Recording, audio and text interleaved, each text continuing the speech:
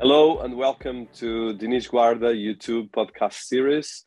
Right now in partnership with freedomx.com, citizabc.com and openbusinesscouncil.org, and syndicated as well in our platforms intelligenthq.com and a lot of other platforms where we actually have been working and collaborating. Here in our series where we are actually passing quite a substantial benchmark of over 200 interviews.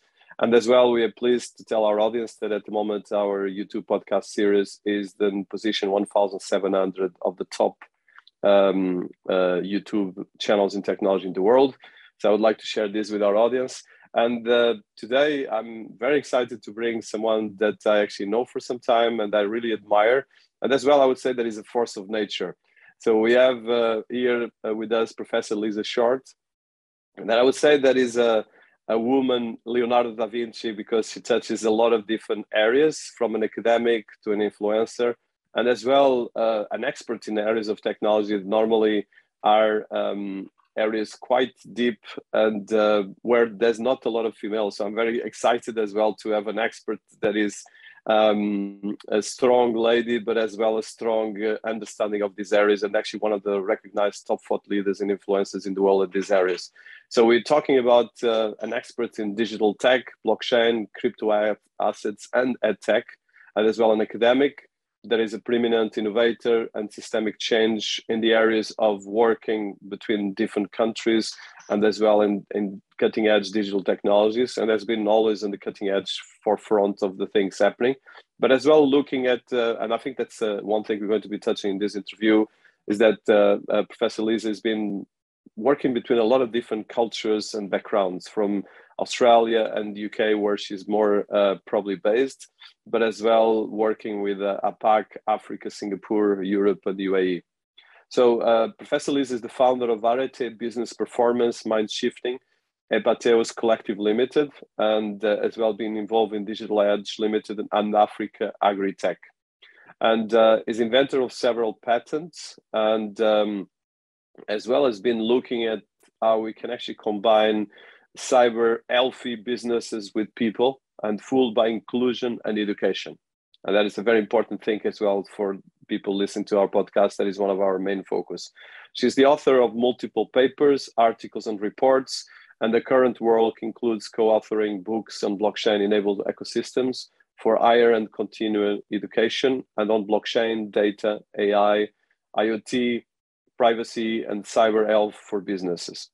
And she's been appointed to the Global Foundation of Cyber Studies and Research as an expert senior policy analyst, and leads and is the group chair of the special interest group of CISME that focus on cyber public health and research on support SMEs and startups. And she's as well held multiple board level of companies. And I would say that some of the partnerships she's been having is working with the likes of United Nations, the World Summit of Nobel Peace Laureates, the Kairos Society, the European Union, and the International Network of Appropriate Technologies, just to mention a few. So I'm looking forward to have Professor Lisa talk about a brilliant career, but as well how she sees the world and technology. So welcome to our series, Professor Lisa. Thanks, Dennis. I'm very honoured. Thanks for that introduction. Well, it's just part of your CV, but I think it's important for people listening to us who is here talking with us, and I always like to highlight in a good and respectful way. So I want to start by, well, someone like you that has been on the forefront of technology and education, and as well a lot of work on social impact and making bridges between different areas. How did you come to put all of this together? So I think from a background, a cultural background and education background, and probably if you're going to talk about a bit about your education, I would love to hear that from you. Yeah, thanks, Dennis. Look, I nearly always start with, I'm a regional country girl from Australia, and part of my driver is in 1980 when I finished school. It was an era where women, for example, certainly didn't work in technology. And in fact, majority weren't educated. So, and I would just say that I didn't fit.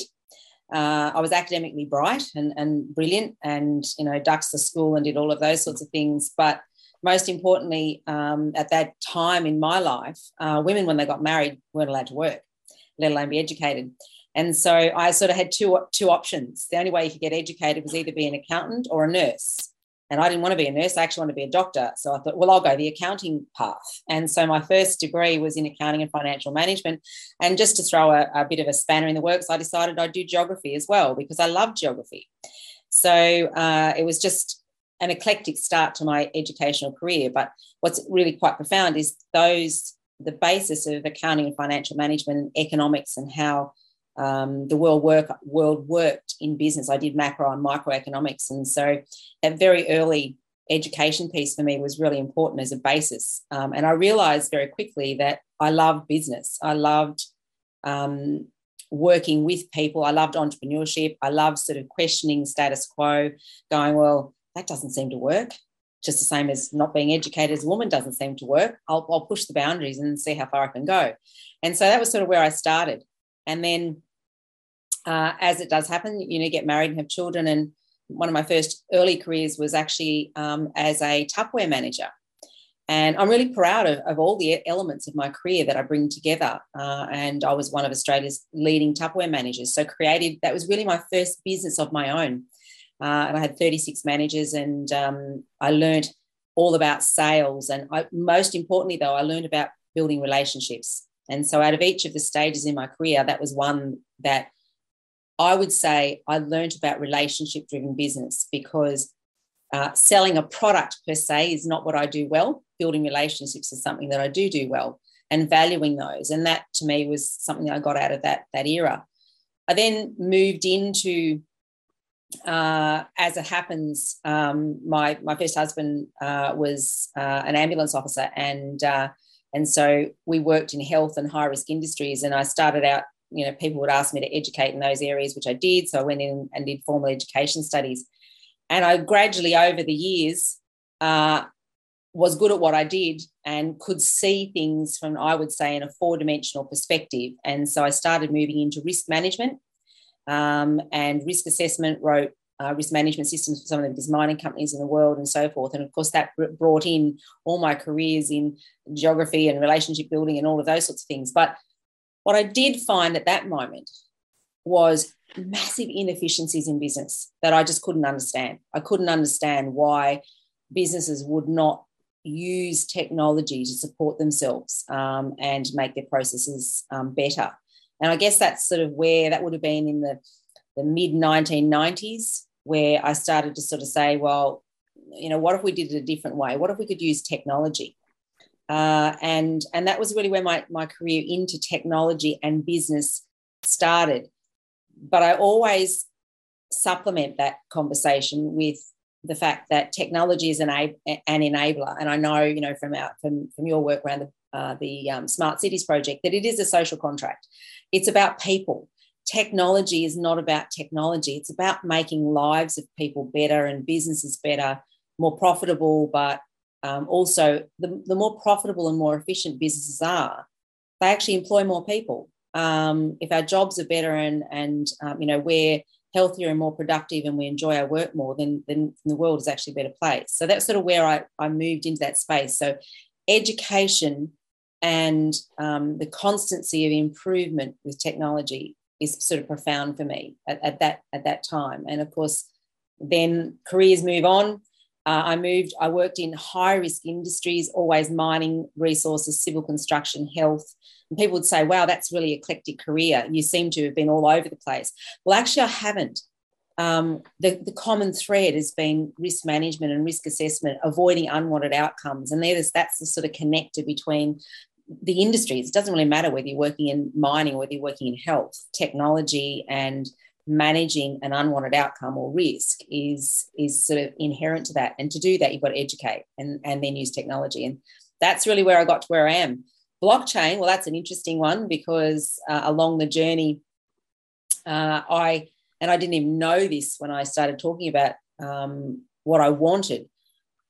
At some point, and this was in the mid sort of 2010, 11, 12 period, and I was working in the health industry, and in particular in Australia, where I was asked by the Productivity Commission to value how could we value the 12.5% of the population who work in aging, health and disability support services. And how could we do that? And when I started doing some research into the industry, found that the churn rate, as we call for people, was 46%. So that to me indicated there's something wrong. If people are moving from job to job, they weren't leaving the industry, they were just going from employer to employer to employer. And so what I realised was I wanted some form of technology that would stop people being harmed, but at the same time prevent an employer going any further until they could actually be improved. And so I sort of wanted this compliance technology, if you like, and that was one of my first patents. And my first advent into, I didn't have any idea at that point that I was actually talking about blockchain. And so it wasn't until sort of about 2013, 14, where I went, oh, wow, smart contracts, blockchain technology. I can use smart contracts. And so that was my first advent into blockchain and digital technologies. And of course, at that time was the craze around ICOs and so forth. And to be honest, that wasn't my passion and interest. What I was interested in was the underlying technology. And that's sort of briefly how I've gotten to where I am and continue to this day.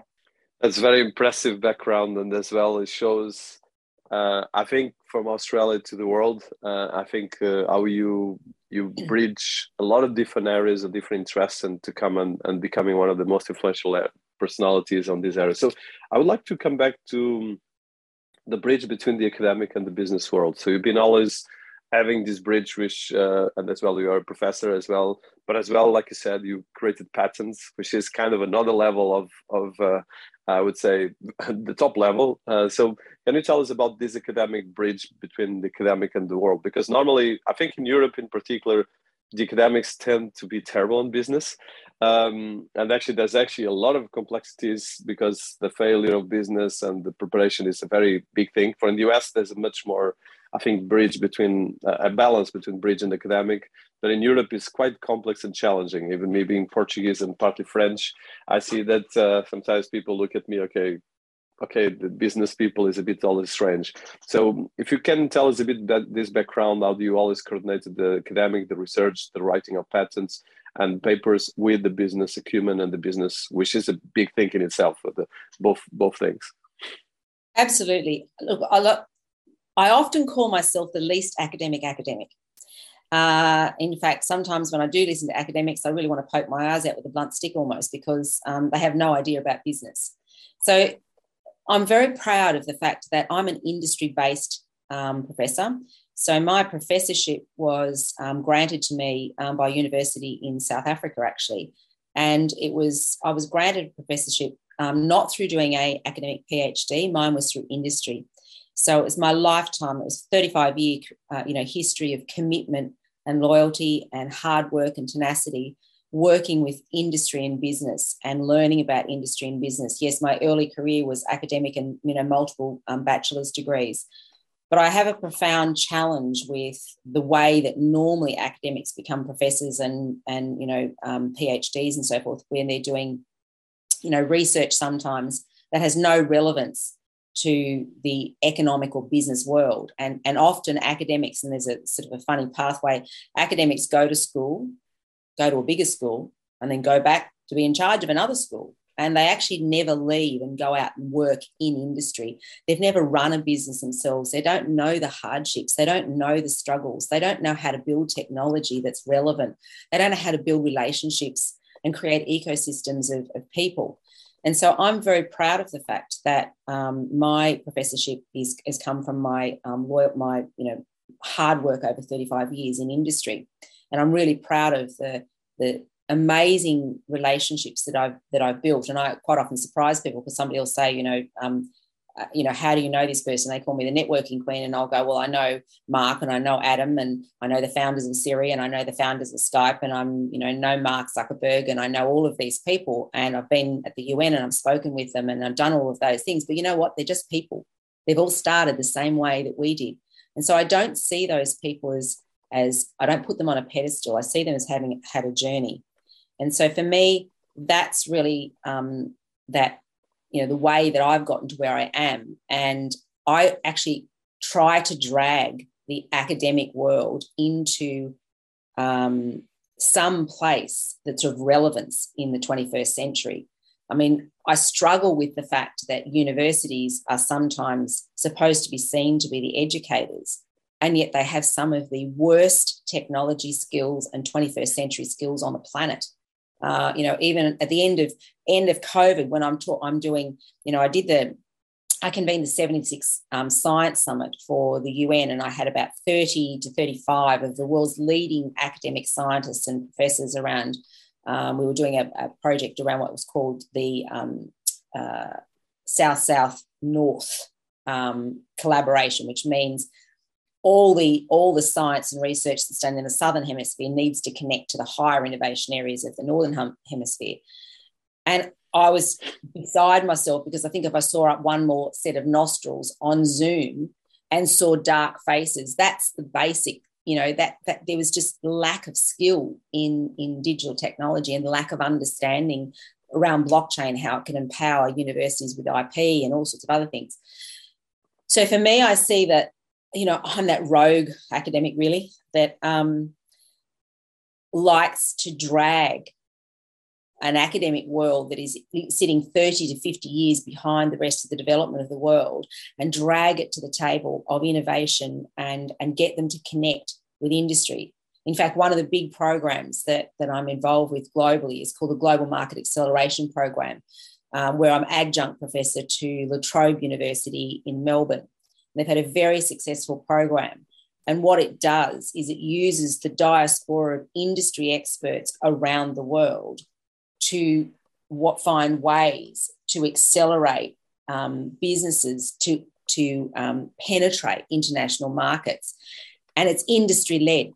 So these are startups that are being nurtured and supported and graduates that are being nurtured and supported through an academic world. But we're dragging them to the world of relationships, ecosystems, frontier technology, delivering workshops on how they can really engage with business and drive their businesses forward and use, frontier technologies to better their businesses from the ground up. And so to me, that's where this hybrid nature and the integration, works really well. I'm called a design ecosystem thinker. And, like you, when you did the Smart Cities contract report, you look at the ecosystems and you look at the touch points and you look to see where there's weaknesses and you look to see, well, how can we improve those connections, et cetera. And I guess that's where I see myself as fitting between these two worlds. We have to have both. So I often talk about academic, and it's not that I disrespect the research. In fact, I don't. There's some incredible people that work in the academic world. But they have to engage with industry and they have to engage with specialists in industry, because without that, they'll be left behind. And the relevance of education can never be left behind. It has to be bridged with us in industry who know about how this technology can support businesses and make them better. I mean, blockchain is an incredible one. A big project I'm doing, I supported with LawTech UK, which is a division of Tech Nation, was around smart legal contracts. And I worked with them and Dean Armstrong to talk about how smart legal contracts can empower small to medium enterprises, because that's an area that's often left out. But the academics don't see that, those linkages. They don't see the importance of that sector. They often work with the corporates and research. So that's sort of where I fit. I fit in this space of pulling and using my academic skills and my ability to be, a deep thinker, a critical thinker, and an analyst and a researcher and all of those, but to bring it into industry and to be industry-led and industry-focused. Yeah, and I'm completely agreeing with you. So, and I think this is kind of a big thing actually for the business world, because there's definitely a divide between the research and the business. An interesting example, I did a research with actually someone very high profile in the European Union. And for instance, the European Union is investing trillions of dollars in technology, and they don't have a list of patents.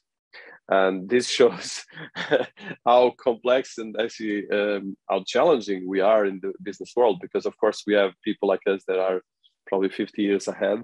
And then we have the rest of the world that is, for instance, one of the things that we discuss in this program is sponsored by openbusinesscouncil.org and as well Cities ABC, for instance. Two things very simple. There's around 450 million micro SMEs and SMEs, and most of them don't even have a digital presence at all. And they represent the big chunk of the world economy, especially probably not the big chunk of the money, really big money, but they represent the big jobs and most of the jobs in the world. So I know that, and this brings me to my next question. So in your work and as well career, you've been always privileging, first of all, bridges between people, like you said, but as well SMEs and startups. And you've been bringing your acumen as both a business leader and as well a technologist to find solutions on this. And you have a huge focus around working with Africa, working as well in different areas. So I would like to, first of all, how did that started, first of all? And second, a bit of some of the things in the project that you can highlight to us about what you've been doing in these areas of making the theory and the practice working the best possible ways. Yeah, look, my work around the small business tranche, if you like. I mean, what's not known is that small businesses occupy greater than 95% of the global economy, and they employ nearly 90% of the world's population. And yet often when we talk emergent technology, particular areas like blockchain and the benefits that it can bring, we're talking about what impact that has on the corporate world, which is only 5% of the economy. And I go, well, imagine if we translated the benefits of that to small businesses. And I can only, I can state, lots of stats. If we improve the education around blockchain to SMEs by 1%, so if we educated 1% of all SMEs on the benefits of blockchain, overnight we'd add nearly $2 trillion to the global economy. Now, that's a lot of money, but it also employs a lot of people and it would make those businesses more efficient. If I think of the last 2 years, as you said, many small businesses don't even have a digital presence. And the definition of an SME can still be, people that have a wrong impression of an SME. An SME is really just corporately, defined by corporate legislation. And it can still be somebody that has less than 50 shareholders, can have turnover of several $100 million and still have several hundred staff. But they don't tend to invest in innovation. And so I look at those grouped businesses and go, how can we empower them? If we look at things like, again, smart legal contracts. Smart legal contracts have the ability to empower employment contracts, long payment terms on invoicing. It shifts the balance of power. Blockchain and smart legal contracts, it shifts the balance of power that sits unfairly with corporates at the moment. So how did I get involved in this? I go back to probably my world of work with one of the first businesses I had with my second husband, and we had a business that managed education but also emergency response equipment for high-risk industries.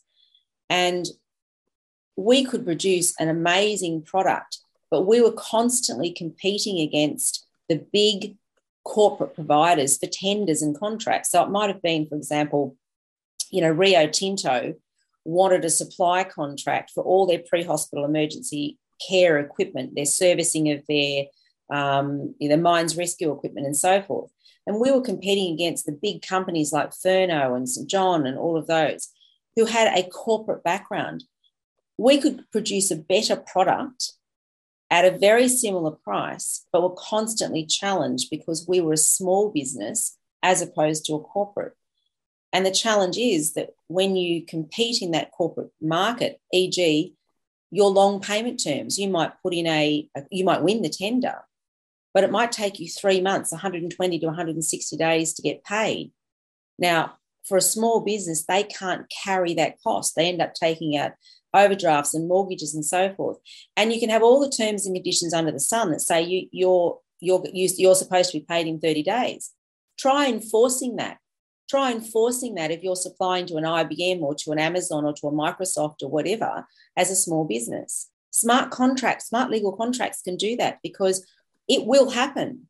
If you put a smart legal contract into place and it says that you're to be paid in 30 days and you're not, and there's interest gets charged, that money can go into escrow and sit there, and it will happen. We can tokenize that and we can do lots of stuff.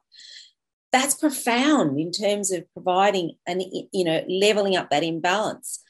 We can also give access to small businesses to legal services that they could never have before. And that sort of leads me to my second patent, where, I work in a startup in the SME space, and I'm seeing startups, and I'm sure you have too, Dennis, who don't go to lawyers first and to the legal fraternity to build shareholders' deeds and shareholders' contracts and make sure that the infrastructure and the foundations of their business is solid.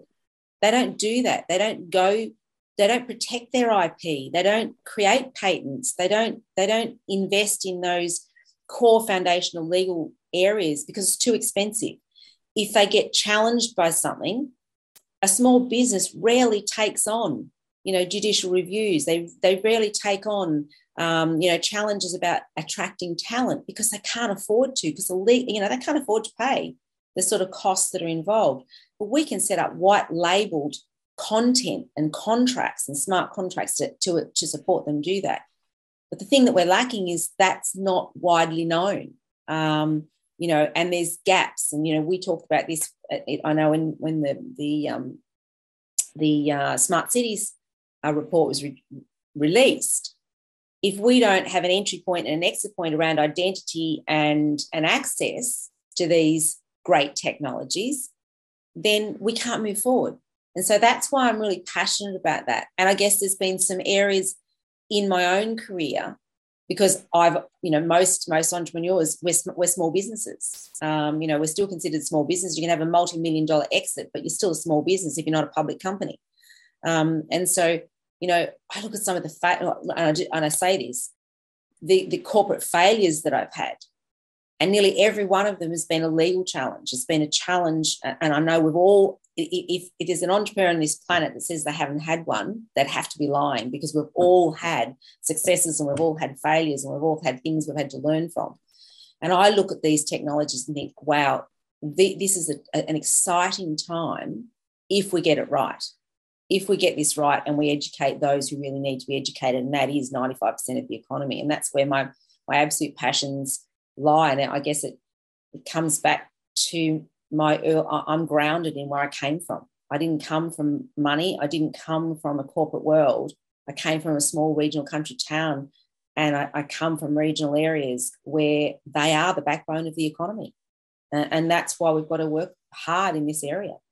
Yeah, and this is one of my passions, and that's why I created as well Open Business Council. And I think you touch an area that is more important, because this is even, I think, special right now with the concept of, first of all, as we become digital literates and digital literacy, there's a huge divide. And the divide, like you said, is there's legal, there's foundational. Even me, that I've been managing banks and big corporations, I did a lot of mistakes. Actually, I left 3 projects because I didn't do good contracts, including a bank.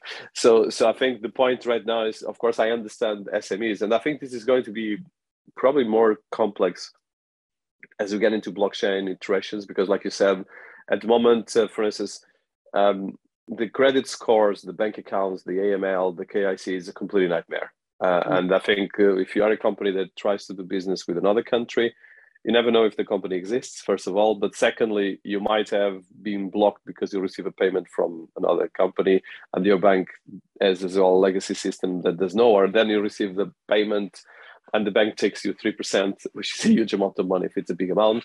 So there's a lot of very practicalities that everyone listening to us, I'm sure, is going through, whatever your small or business.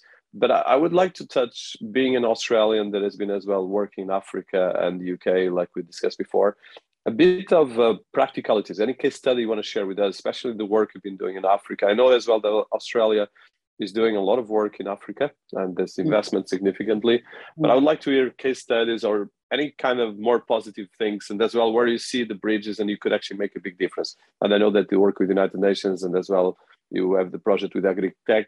There's a lot of things in terms of fintech and blockchain. Any one or two projects that you would highlight? Because I think that's very important, because sometimes you only think about the problems, but we don't look at the wonderful things that people like you are doing, and you're doing fantastic things on that level. Yeah, look, the work with Africa and Africa Agritech was an interesting time. We actually started, so the project really was to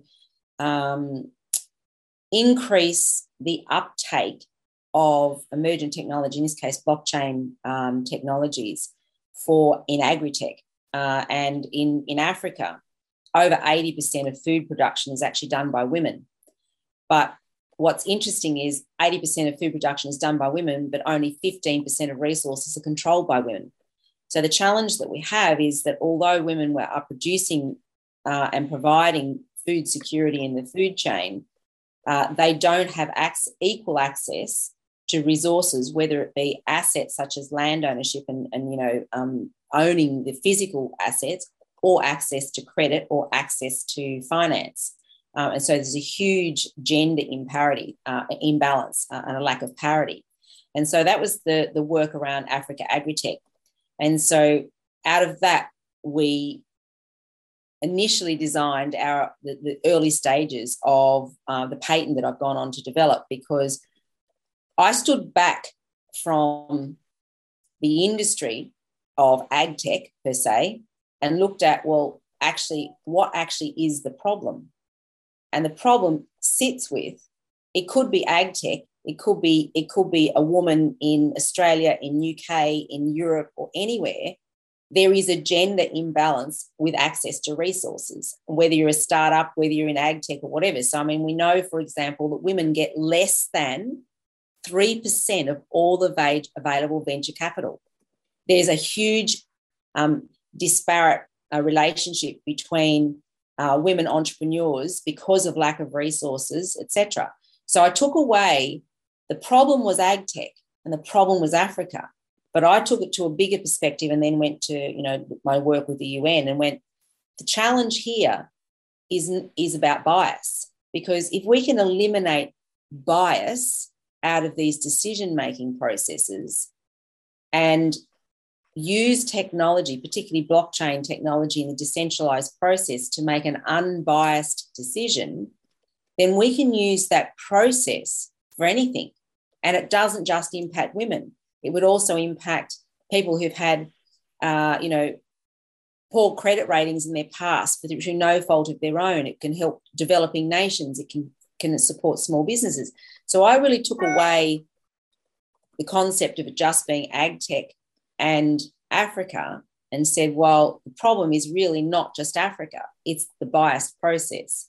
And so that was how I moved into using and developing the patent around using decentralized consensus mechanism to make decisions or autonomously using blockchain without bias. And that was where the Africa Agritech project started. Unfortunately, the UK government, obviously with COVID, we had a grant from Innovate UK. But of course, as everybody knows, with COVID, the UK and everybody else around the world pulled back all their contributions to, normally they have a 7% of GDP that goes to emerging nations to develop innovative projects. The UK government pulled all that and it dropped down to 1% to 2%. So we couldn't continue with the Africa Agritech project as it was. But what we did do is we connected our women farm holders that we had established as partners to other established projects so that they could still continue to be engaged into the supply chain. We wanted to be able to digitise them from farm production to at least get to the point where they could sell their product on a digital trade platform. So we had to digitise them, get them to a trade platform so they could at least get digitised. And then once they could get digitised and start getting revenues in, we could go back and work with them when obviously the world got over COVID and start to offer them new access to resources. And so that leads me to the second part, so we didn't stop. One thing about women and me is that I have a tenacity like no one else, I think, on this planet. Tell me no and I'll come out fighting. And so I went, okay, so we can't do that because the UK government's pulled money out of that. That's okay, understand that. How do we move forward on this process? And so at the same time that pulled, I started working with Bedford Road Capital and Sustainable Capital and a few other stakeholders in Estonia, and have been responsible for the creation of what's called a new development bank called EIBID. And the first of those impact bonds went live last week. And that will be based on the technologies and of this lack of bias, using decentralized consensus mechanisms to make unbiased decisions. And so women like those farm holders or small business holders or women in entrepreneurship can apply to the development bank's impact bonds, which will be tokenized, and the decision will be made on metrics and outcomes that will go out to a decision-making process that goes out on a blockchain that's decentralized. So instead of one person or one VC making a decision and somebody having to stand and pitch in front of them, it'll go out to a decentralized mechanism.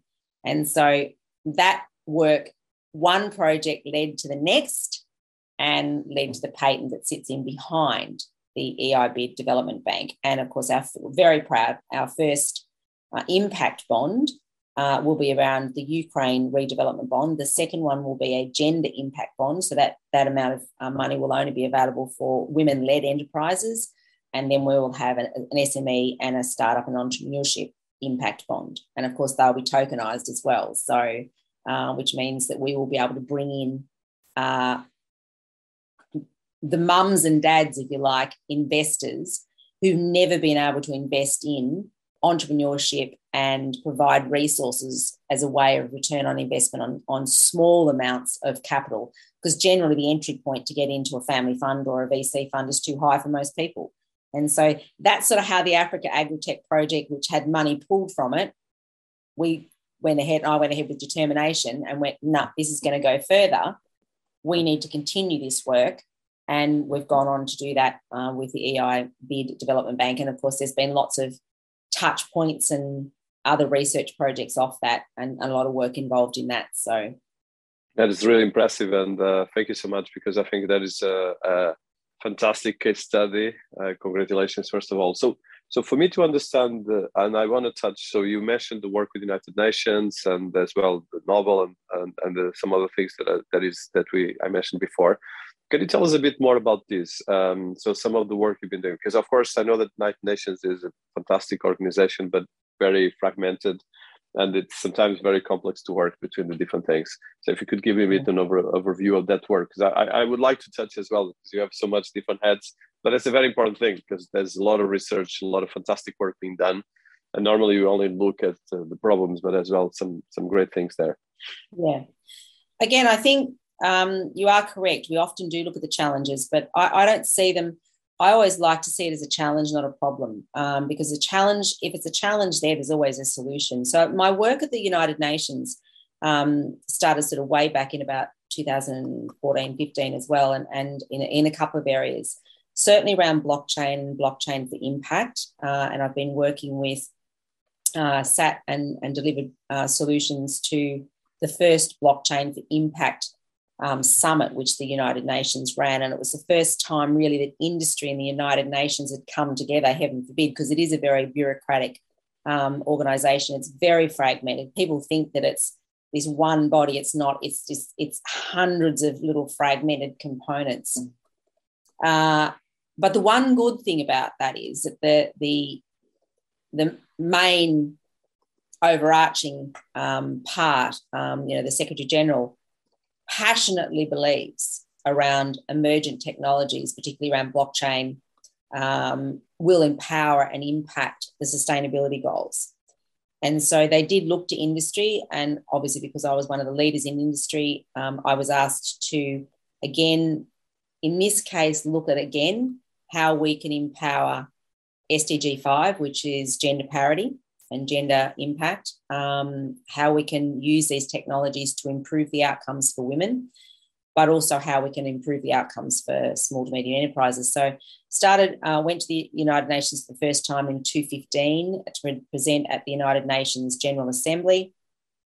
again, around some of my earlier patents around tokenizing what we would call unpaid work, how we can actually start to use the tokenized mechanism to value a lot of the unpaid work in the economy that's done by women. So that was sort of my first entry into the United Nations.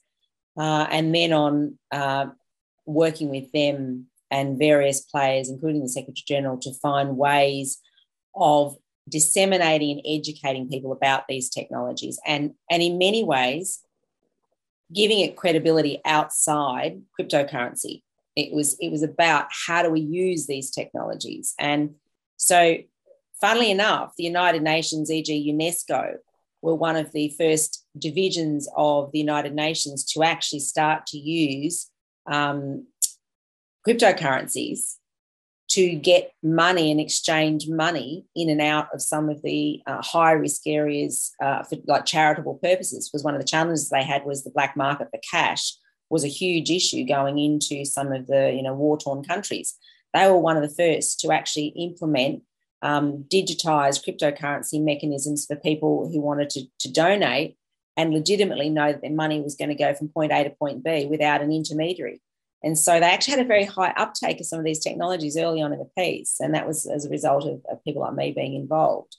But I think the other part to that, and it's not actually to do with the United Nations, but certainly sits at that level, was my work with the Nobel Peace Laureates, the Permanent Secretariat of the Nobel Peace Laureates. Now, for those that don't know that is all the Nobel Peace Prize winners are laureates. Once they've won it, they're called a laureate, and there's a secretariat that looks after those globally.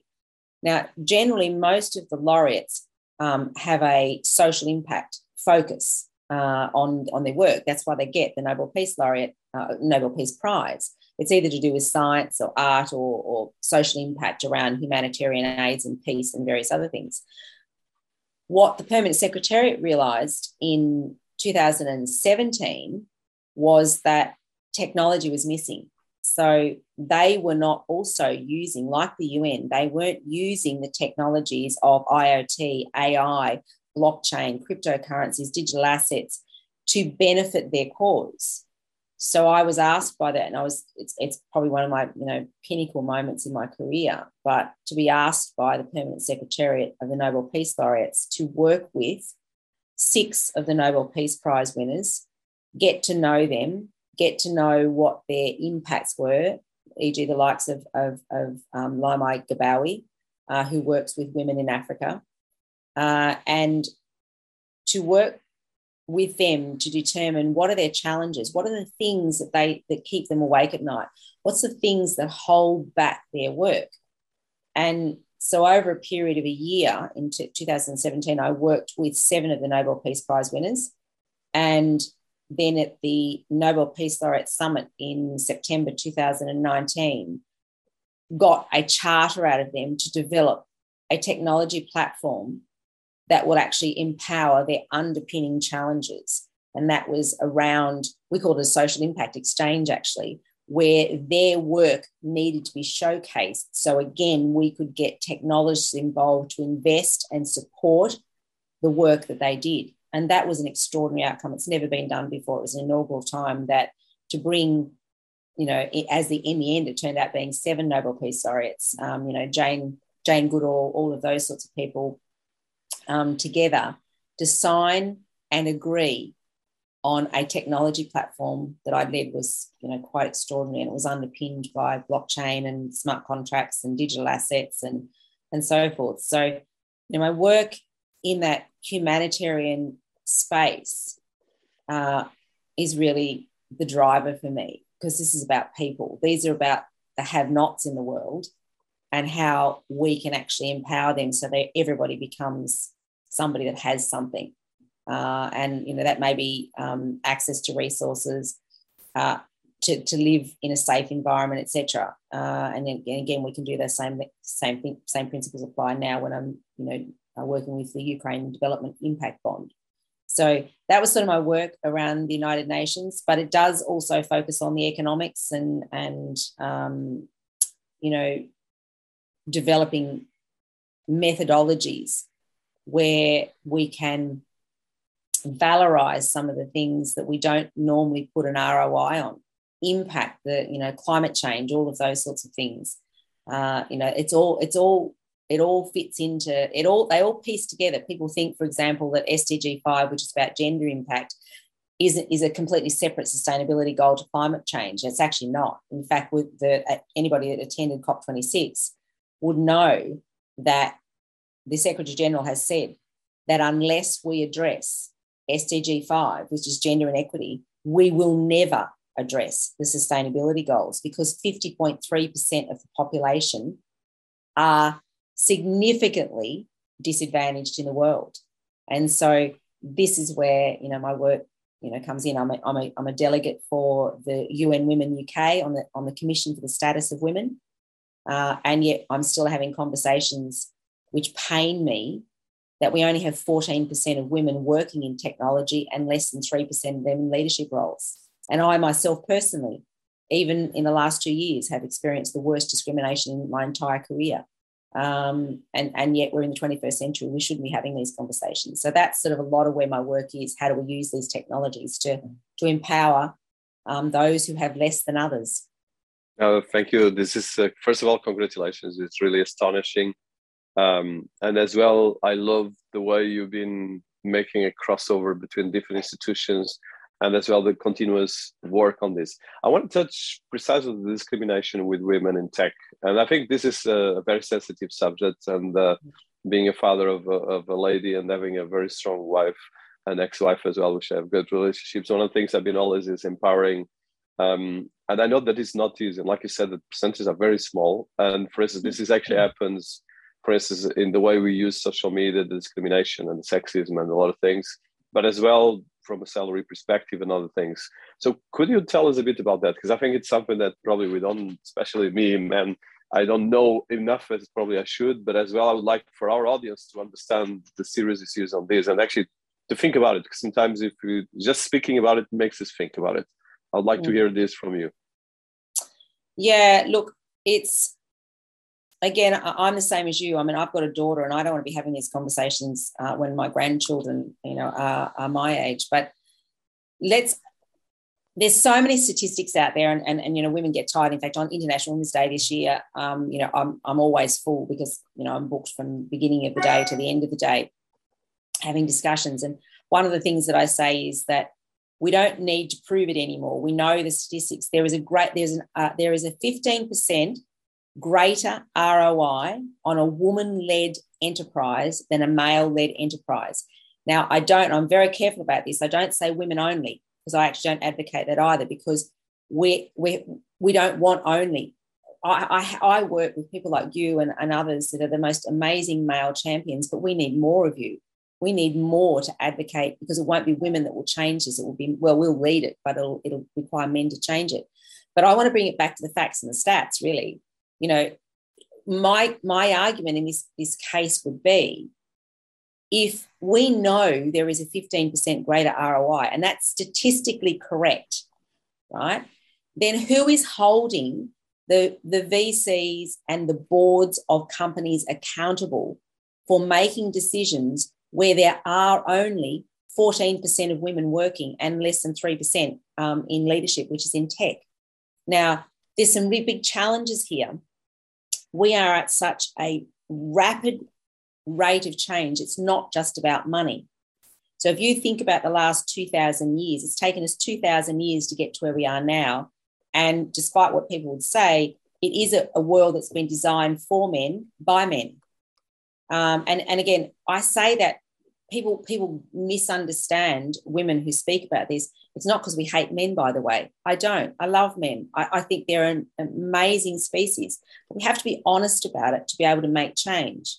So 2,000 years to get to where we are, technology that's been built and designed by men from their perspective.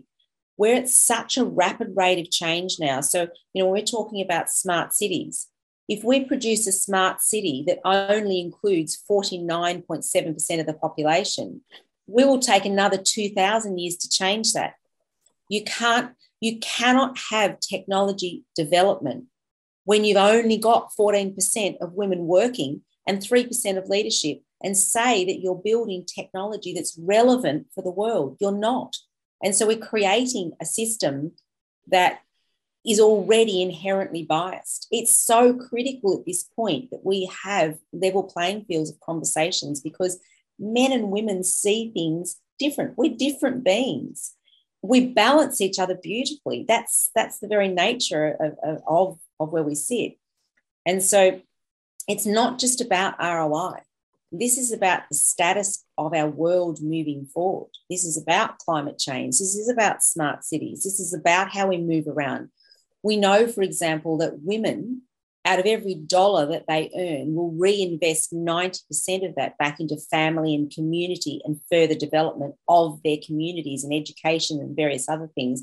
A male will reinvest somewhere around about the 47 cents in the dollar. Now, and they keep and invest things in themselves and in other areas. So there's different ways that we look at things. And so it's very, very important that at this time, we have to intentionally engage in these conversations with women. And they're going to be uncomfortable. Uncomfortable doesn't mean conflict. It just means, oh, I'm feeling uncomfortable about these conversations. But, you know, for women in the industry, it is so difficult. We get women into the technology industry, but it's also one of the industries that is still inherently male-driven and extremely discriminatory. And so women leave. We get amazing women come into this and then realise how hard it is and leave. I've got to say myself, sometimes I just get tired, really tired of carrying the gauntlet, being the one that's constantly hitting, you know, smashing those glass ceilings. I always laugh and say I carry an ice pick in my handbag. But it's our thought processes initiate change. And if you remember, I thought it was really interesting actually at the release in the House of Lords of the Smart Cities report. The two people that asked the most probing questions were two women. And it was about access, it was about identity, it was about use cases, inclusion, etc. The number of professors in the room. You know, there was women outranked the number of men there, and yet in those areas we're asking those deep probing questions, but we're carrying the gauntlet. You know, I'm at the moment I'm about to lead a research project, and I discussed it actually at that point around identity and access for the very young and the very old. Fantastic, we're in this digital world, but guess what? We've created a system where anybody younger than about the age of 8 or 9 can't actually access digital money without giving away their identity to someone else. We've embedded a process that doesn't work, the same as elderly people. So, you know, I think much of my work in this space is not just about women. It's about everyone, because what women are fighting for are equality and parity, but a better designed world where everybody is included. You know, and I laugh about some practical things that people forget about. And this has nothing to do with technology per se, but wheels on suitcases. The reason we have wheels on suitcases were because people who were disabled, particularly those who are in wheelchairs, couldn't carry their suitcases. So the fact that we have wheels on suitcases comes from a change made because of inclusion of those with disability. And that's impacted us profoundly. Could you imagine now not having a suitcase that doesn't have wheels? Heaven forbid. So there's some of the advantages that we have. We can't have smart cities if only 49% of the world is included.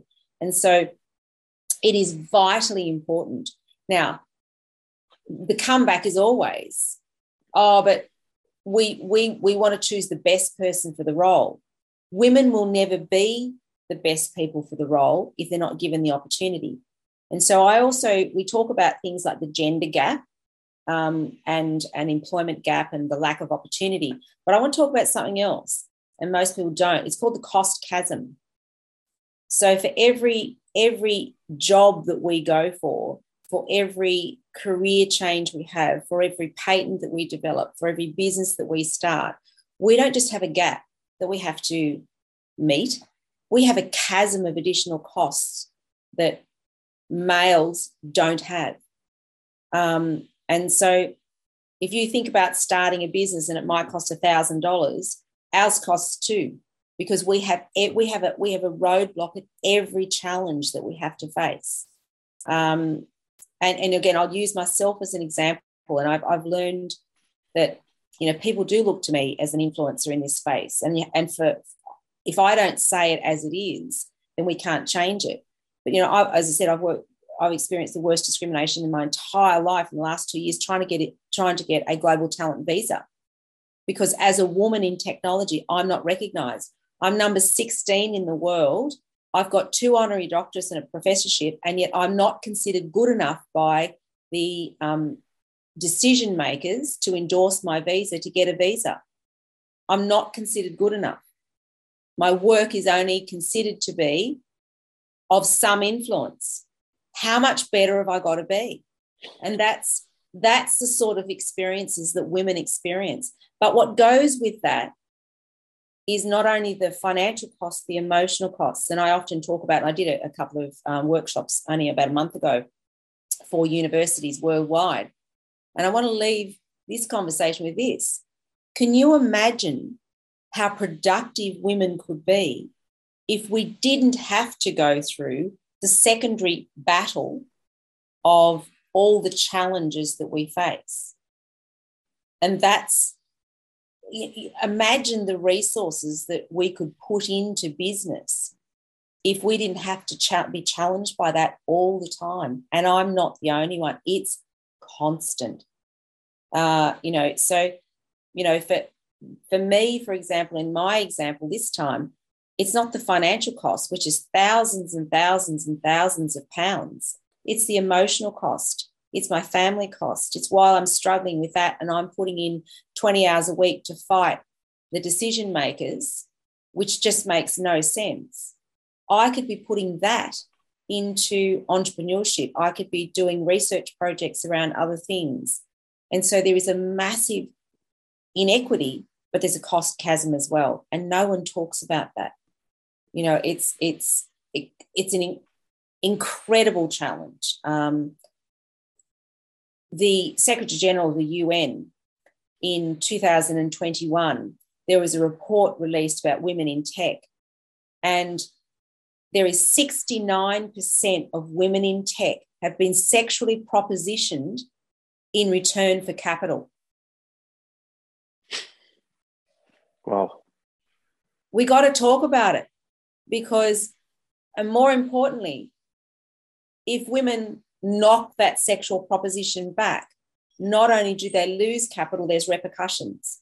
And these are some of the cost chasms. Now, this was a report that was delivered at the United Nations, and the Secretary General said, he was in tears. He said, if only a small percentage of these statistics were correct, he said, this is heartbreaking. This is critical. We've gone back 25 years in the last 2 years. But I don't see it all as bad. So people, again, I don't want people to think that we can't make change. We can, but we have to be honest about where we sit. And, you know, the talking about, and I know I've talked about it a few times, your blueprint for smart cities, it's a social contract. It's not about the technologies, because technologies haven't created that inequity. We have, people have. We can use these technologies to empower us, but education is key to that. And I know the week of International Women's Day, on the Monday of that week, I spoke at the Albright Foundation about non-fungible tokens.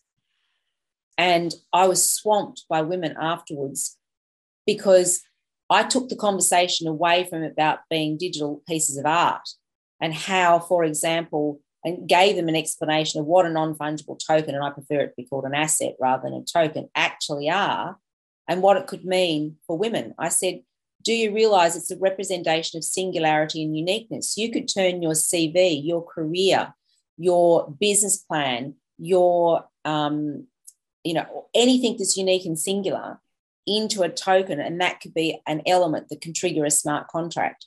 These are the things that will empower women and change our access and change our position give us an equal standing in life. But there's some work to be done because education still needs to be, high on that level playing field. But we also need to do a lot of work around identity and access to access these digital worlds. So, it's a critical space to be in. I see it as an exciting space to be in. It's a tiring space. I'm exhausted. There's some days where and I can remember on International Women's Day, the day before, I'd had a terrible experience, an unnerving experience trying to fight my visa, trying to argue why I'm good enough to get a visa to live in the UK. And then I'm the next day advocating to the world around these technologies. And, there's a call. Visas could actually use blockchain technology so that instead of biased decision makers making decisions, it could go out to decentralized mechanism based on the evidence they have and make a decision without bias.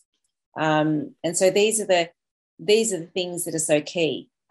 Smart cities and digitalization and access to digital technologies are great if you include everyone. There is a great divide, though, at the moment, and that needs to change. And we need ways to bring more champions like yourself and many of my other colleagues to the table, which are amazing. Well, there's so much there, and I'm digesting. I think especially the incredible and scary numbers of, especially the numbers you mentioned. I think it's repeating 69% of women are offered equity based on sexual favors. That is kind of scary and horrible, let's put it that way. And I think it's crazy that it's still going in the 21st century. So there's a lot of work to be done. We passed 1 hour, so I want to probably wrap up, but I probably will get a second round because there's a lot of things I still want to discuss. But before we wrap up, so I think these topics, and I think for people listening to us, definitely please think about these things because it's really important. And as well, it's urgent to take responsibility, both for the C-level that are in the call or that are listening to us, but as well everyone, because there's a responsibility of us to change this. And I think another thing is about as well what you said, someone with your footprint. And unfortunately, the institutions and the countries don't have people that understand the value of what you're doing. I've been having a lot of cases like that, both for me and my family, and especially in this geolocation world where everyone is working with. We are all dependent of each other, all this kind of nationalism. And a lot of these things are randomly stupid and very narrow-minded, but unfortunately, there's no excuse for these things. And of course, the countries that don't take this serious will lose talent, and they will lose as well, the people that can actually make these countries wealthier. But it's a long conversation, that one. It takes us to a lot of directions that are much more complex than just that. So I want to touch with one final question that is related with your work with EdTech. We didn't touch much crypto, but you touched that partly. But EdTech is a big thing, and definitely, of course, the crypto can be used for gamification and to empower people. But I'd like to touch the work top level of EdTech that you've been doing. That I think it's really important for us to look at this and see how we can actually look better on this, and as well understand some of the case studies and some of the achievements you did in these areas and how you look at this. Yeah, look, I think, interestingly enough, I delivered to the UK government in Westminster in 2019, just prior to the COVID, on education about blockchain. And at the time, I think they thought I was going to talk all about technology, and I didn't. I actually spoke about 3 areas. I spoke about how the technology is not just blockchain, and people need to understand when I use the word blockchain, I don't just mean the blockchain. I mean the whole ecosystem of technologies to support it. And of course, you can't talk blockchain without fueling it with data and AI and IoT and various other things. So it includes all of that in one big, vertical. So I talked about how that technology can make the institutions of education more efficient and shift resources. So, and at the moment, they are fundamentally inefficient. And so on that note, I just gave one example, and I'm working with a number of companies in regard to this, one in particular called VDXit, where there should not be an educational institution on this planet who is not issuing their credential on a blockchain. Now, that's not nascent, that's not new, it's able to be done. What's lacking is their motivation and their education and knowledge on how to do it. Now, you might think, well, that's only a small change. No, it's not actually. Because if you can issue a credential on a blockchain, First of all, that gives it credibility and lifelong, immutability. And I can use that credibility as an individual for employment, for further education, for risk management, etc. Obviously, get rid of fraud and corruption and all of those sorts of things. But also, it's efficient. I could reduce the cost of credential issuance by greater than 75% by that one task. Now, if I can do that, then I've freed up more resources for those educational institutions to deliver cheaper, better education in other areas. I've shifted a resource that makes education more available for others. So that was sort of one area I spoke about. I also spoke about the use of emergent technologies, e.g. the metaverse, NFTs, tokenizing it, the AR, VR space, and that's an area of my speciality too, because I am an emergent technology, not just blockchain specialist. How we can use these technologies to change education. Now, I can give an example of that. And again, it all ties into, the same ecosystem. The more that we use the metaverse and we start going into AR and VR education, I can have the best specialist, industry expert, academic from all over the world. I can have one in Africa, one in Europe, one in the UK, one in the APAC region. And my classroom can be the world. It can be the emergent nations. It can be in a refugee camp. It can be anywhere. We don't have to physically be in the same space, and we can deliver this amazing experience into the metaverse environment. And we can, gamify it. We can make it where people can earn from learning in that gamified space. So, all the gaming platforms like Decentraland and My Neighbor Alice and Minds of Delania, for which I actually wrote all the terms and conditions, by the way, because of my ecosystem experience. We can use what we know from those gaming platforms to deliver education. And it can be in nursing, it can be in health, it can be in finance, it can be in business, it can be anything. And so we can finally make education available to everyone. And then the third thing I spoke about was education about these technologies. Because the scary point in all of this is EdTech is one of the growth industries in emerging technologies, using these technologies to empower payments, to valorize intellectual property. I mean, it's as simple as, for example, using an application, which I've been working with for the last 2 years and helping them develop, where I can literally use my smartphone, my smart device, and I can actually load my IP directly to a blockchain. It takes about 60 seconds. And that moment, even as a student or as an academic, my IP is now available. And every time somebody accesses, I know it. Now, it might only be a fraction of a cent I get paid, but that's better than nothing, because up till now, that hasn't been valorised or able to be commercialised or quantified.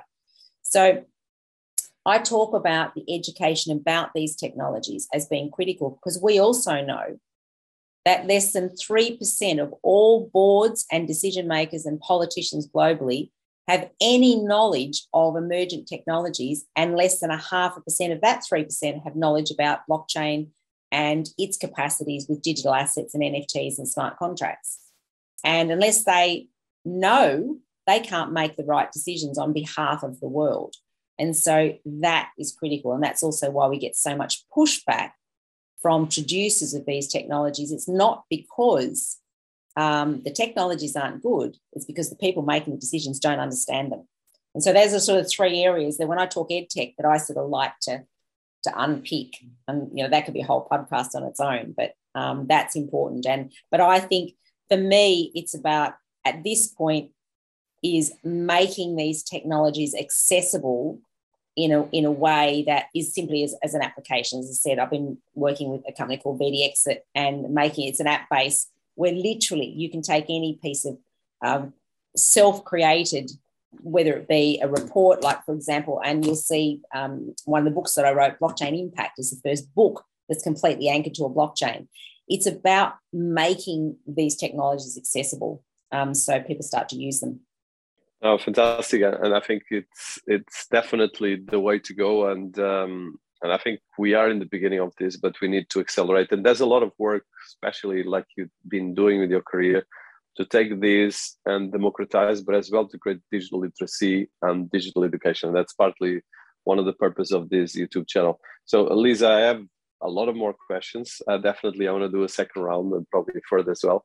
But I want to thank you for your time. I appreciate as well and congratulate you for your fantastic work, but as well for the activism in a positive level of pushing things forward, even independent of the challenge. And I'm sorry for that. And I hope that people listening to us understand how important this is for us, but as well to keep I think alert, but as well act, because it's in our hands more than we think. And I think we all have a responsibility for good and for bad about everything happening. So thank you so much. I hope everyone loved the interview as I love it. And I'm sure there'll be much more. Keep watching. And there's already, we did a live before with you, so we'll come back here for doing a lot of things together. Thank you. Thanks, Dennis. Always an honor working with you, always. Thank you. My pleasure.